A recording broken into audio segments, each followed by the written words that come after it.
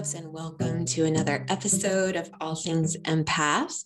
I am your host and healing mentor, Laura Ann, and today we are diving into the first of a three-part series on a holistic approach to healing the mind, body, spirit. And in the last episode, I talked about the importance of creating space to really tune into your thoughts and feelings and about mind, body, spirit being the instrument through which you perceive and create your own internal and external realities. So let's kind of touch on that idea that thoughts become things, that the inner state of your thoughts helps to determine not only the internal experience of yourself and of reality, but also helps to create that external reality that you inhabit. I like to think of it as when thinking about the mind, thinking about Hollywood of the mind and kind of that buy-in that we have to the stories that our mind creates, projecting like our mind is a movie projector, projecting our internal beliefs and stories out into the world around us. I love the idea of that movie projector. I think about it a lot. And you may have heard folks talking about how people and relationships and things in the external world serve as mirrors to our own internal truths. And I think the idea of a movie projector really helps to understand that. That idea that other people are the screens that mirror back the projections of ourselves to ourselves. And that's one way of conceiving and understanding how our thoughts are one of these lenses through which we are both perceiving and creating our reality simultaneously. And so that, I think, is a fundamental concept and really helps in the realm of deepening self-awareness, of radical responsibility, and of empowerment. And that's a piece of radical responsibility and taking ownership for our own thoughts and the power of our own minds. One of the things that really helped me with all of this was the work with Byron Katie.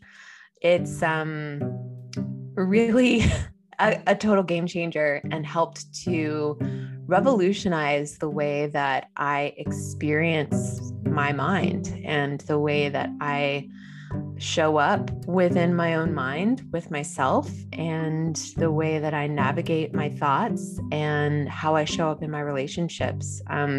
Before doing the work with Byron Katie, I totally bought into the stories that my mind would weave about other people and about myself. And I think that, it's a very human experience. We see it's where a lot of the drama comes from in our relationships with folks is the projection of and buy-in of stories that we create within ourselves and project onto other people. I think it's especially true for empaths because, as an empath and a sensitive, I'm extremely intuitive and I pick up on all of these very nuanced, subtle signals. And often it can feel like I'm a mind reader. I have this inner knowing about what someone else is feeling, or when someone is lying to me, or, that what they're projecting on the outside of what they're saying and how they're presenting themselves is counter to what they're actually feeling and thinking internally within themselves. And that's something that empaths have in common. We can feel as if we're mind readers sometimes, but we're not. We may be more in tune and more intuitive because we are so sensitive and we have that empath superpower of sensitivity and intuition, and we feel so much of what people are experiencing. It's also really easy and human for us to kind of internalize it and make it about us when it may not necessarily be about us. Also, I'm not a mind reader, even though sometimes it can feel that way, and I'll start to make assumptions as a very intuitive empath, but I'm still human. And I still naturally am projecting my own stories onto other people. And so then buying into those stories at face value causes just a ton of distress and drama and suffering and struggle. If I think about so many romantic relationships, so many instances of this that I can look back on now and see how I would be projecting my own fears and insecurities onto my partner through my ability as an empath to sense and intuit some of what their own internal experience was, but I was misinterpreting. So I would be, interpreting whatever they were feeling and how they were showing up, and the sensitivity between us and me feeling something and picking up on something and making it about myself, allowing my own fear about how that related to how they were showing up for me, whether or not they loved me. Are they doing something that is something I can't trust, or that is negative, so many different things.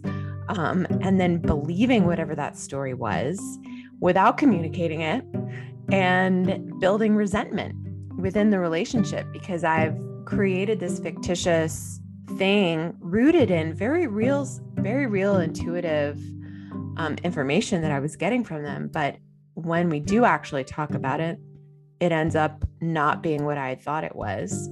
And, the story that I had created was maybe partially rooted in truth, but it wasn't the whole picture, and caused a lot more distress and drama than it needed to, because I thought I was able to know what their experience was. So I think that's just one example in the way that we're able to project our stories onto other folks, and how that can cause problems for us. So the work really helped me to get curious around the stories that I was telling myself, to take radical responsibility for myself, my thoughts, my reactions, and in turn, gain a much deeper understanding about where those stories are coming from. Why am I telling myself those stories? And then also not buying into them at face value, and learning to get curious.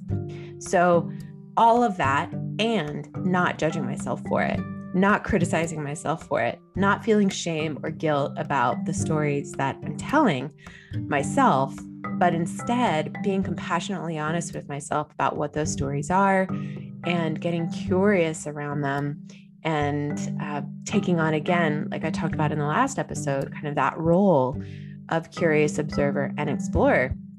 And it completely revolutionized, like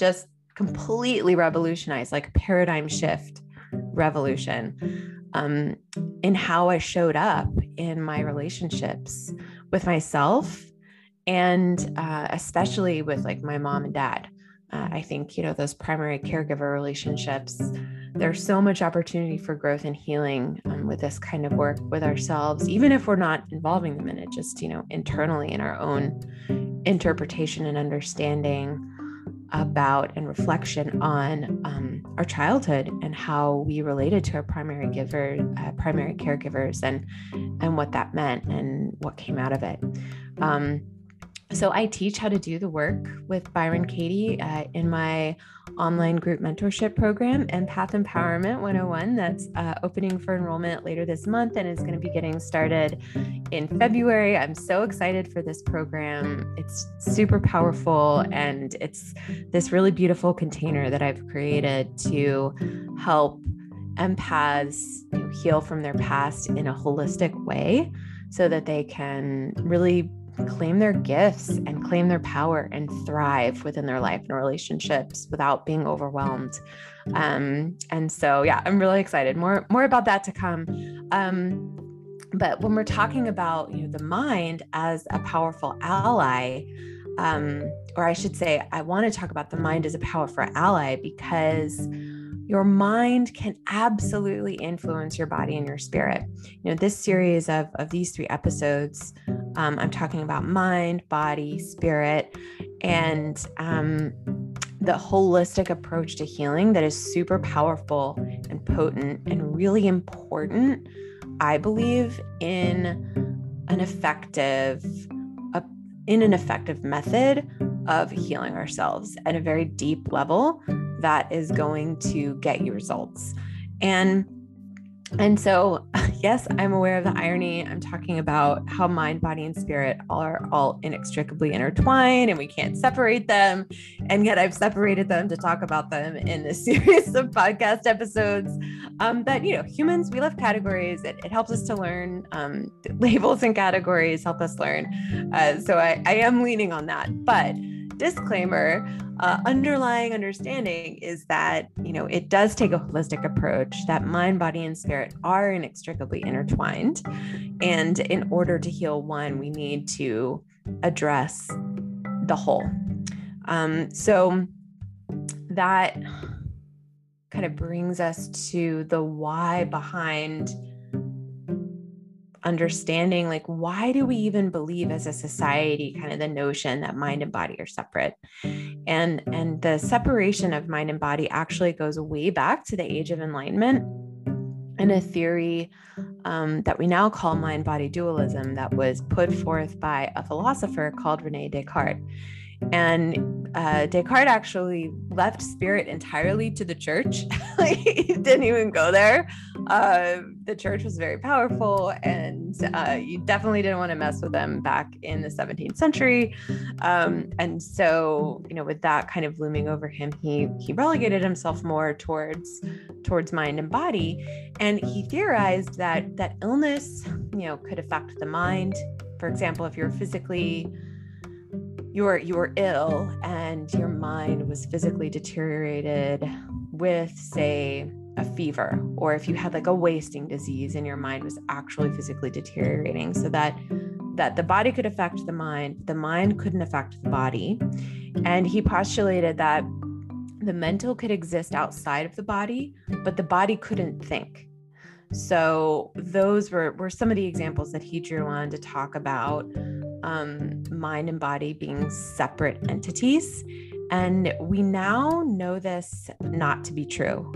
More and more studies are showing the connection between the mind and the body, the gut-brain connection, when we talk about the nervous system and polyvagal theory, which I will definitely get into more in the next episode. If you want some information on the nervous system in the meantime, I recommend you listen to the episode on the nervous system if you haven't already. But, in my own experience, one of the most powerful examples of how the mind can affect the body was around my limiting belief and beliefs about illness.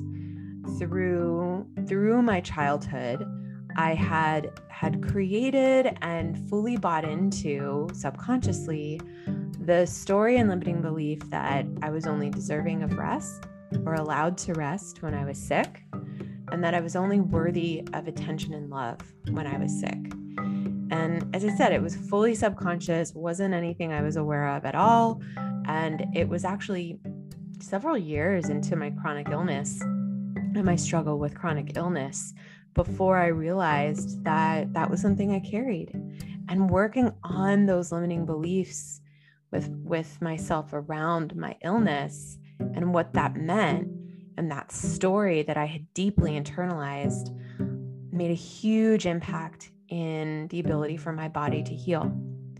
So that's just one example from my own experience of how the mind can absolutely affect the body.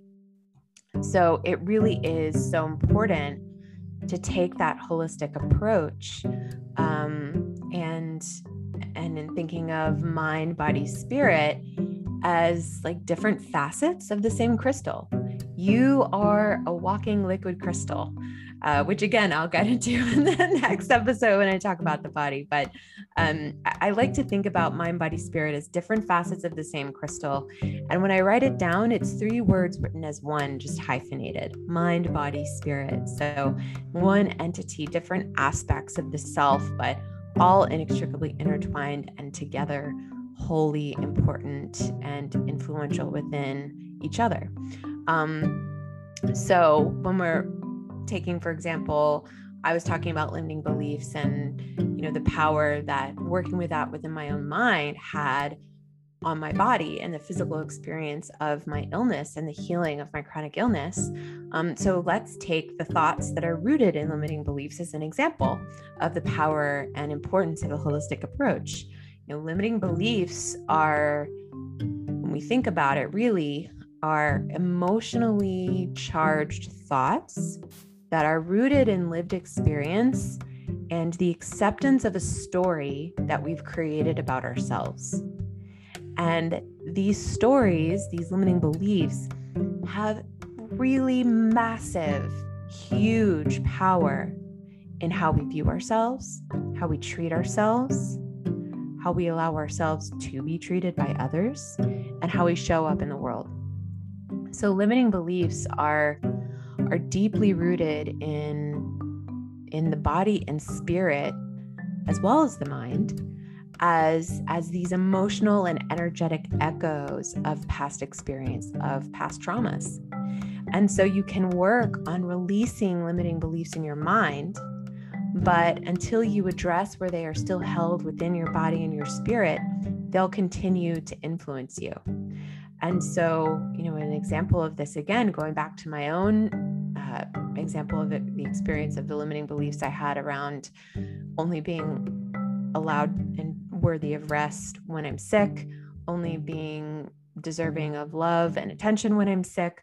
Those were things I was working on within my mind, but I was also working on healing those within my body and doing embodiment practices, body work with myself, feeling into, where those beliefs were held within my fascia, within my connective tissue, and also in my energetic body, in my spirit, and feeling into that and having emotional and energetic releases within my body and spirit complexes of self as well. So they were other layers that I also needed to work on to fully release that limiting belief. And it was hugely transformational and powerful. And, I think was one of the big leaps that I see when I look back in my journey of healing through chronic illness and getting back into a place of health and wholeness and wellness. That was one of the big sort of light year leaps forward that I made was working with that limiting belief through all aspects and all facets of self within mind, body, spirit. And it's a perfect example of the power of holistic healing, because when we work with all aspects of mind, body, spirit, we are able to achieve deeper and more lasting results. It allows us to feel more whole as we gain a deeper understanding and awareness of ourselves through the healing process. Pardon me. And it gives us a variety of resources that we can turn to. And I think that's so important to recognize as well, that working with a holistic approach, it's so expansive and it gives us so much more opportunity to meet ourselves where we're at, and depending on what we need and what is resonating for us at any given moment. And that is also extremely empowering to know that no matter what I'm in need of and what is going to resonate and be the most effective, that I have a resource, that I have a tool that is going to help support me with that, to meet that need. So it's always the approach that I take. This holistic approach is what I always take with my clients one-on-one. And I am absolutely so thrilled to be offering this approach within my group mentorship program, Empath Empowerment 101. As I mentioned earlier, it'll be open for enrollment soon. And this program is designed to take you through a process of holistic healing of your past traumas so that you can really reclaim your power and thrive in life. That is really rooted in my own experience of healing through chronic illness, healing through disordered eating and emotional eating, and toxic relationships, and getting involved with narcissists as an empath, and my own experience with addiction, and so many things that I think are very common for the empath experience, and my own experience over the last 10 years as a healer. has helped me to create this signature method and approach holistically of guiding you through a really empowering journey to come home within yourself, to feel liberated, confident, and empowered in your own empath nature, gifts, and abilities. And I don't know, I'm smiling like an idiot over here. I'm so excited to open this program to some beautiful souls coming up in the next few weeks. So stay tuned for more information about that. If you are interested in my course, you can sign up for the wait list. It is on my website, which I'll link in the notes for this episode. And next week, please join me for the second episode of this 3-part series on mind, body, spirit, holistic healing. And we will explore healing the body and the holistic approach for that. So really excited. I could talk forever about the body. I got my start as a hands-on healer, a massage therapist, myofascial release therapist. And so I'm going to really nerd out talking about the body with you next week. I'm really excited for that. So stay tuned. And I hope that you go into the rest of your week filled with compassion and love and light for yourself. And I just want to remind you that you're doing the best you can where you're at with what you've got. And I love you.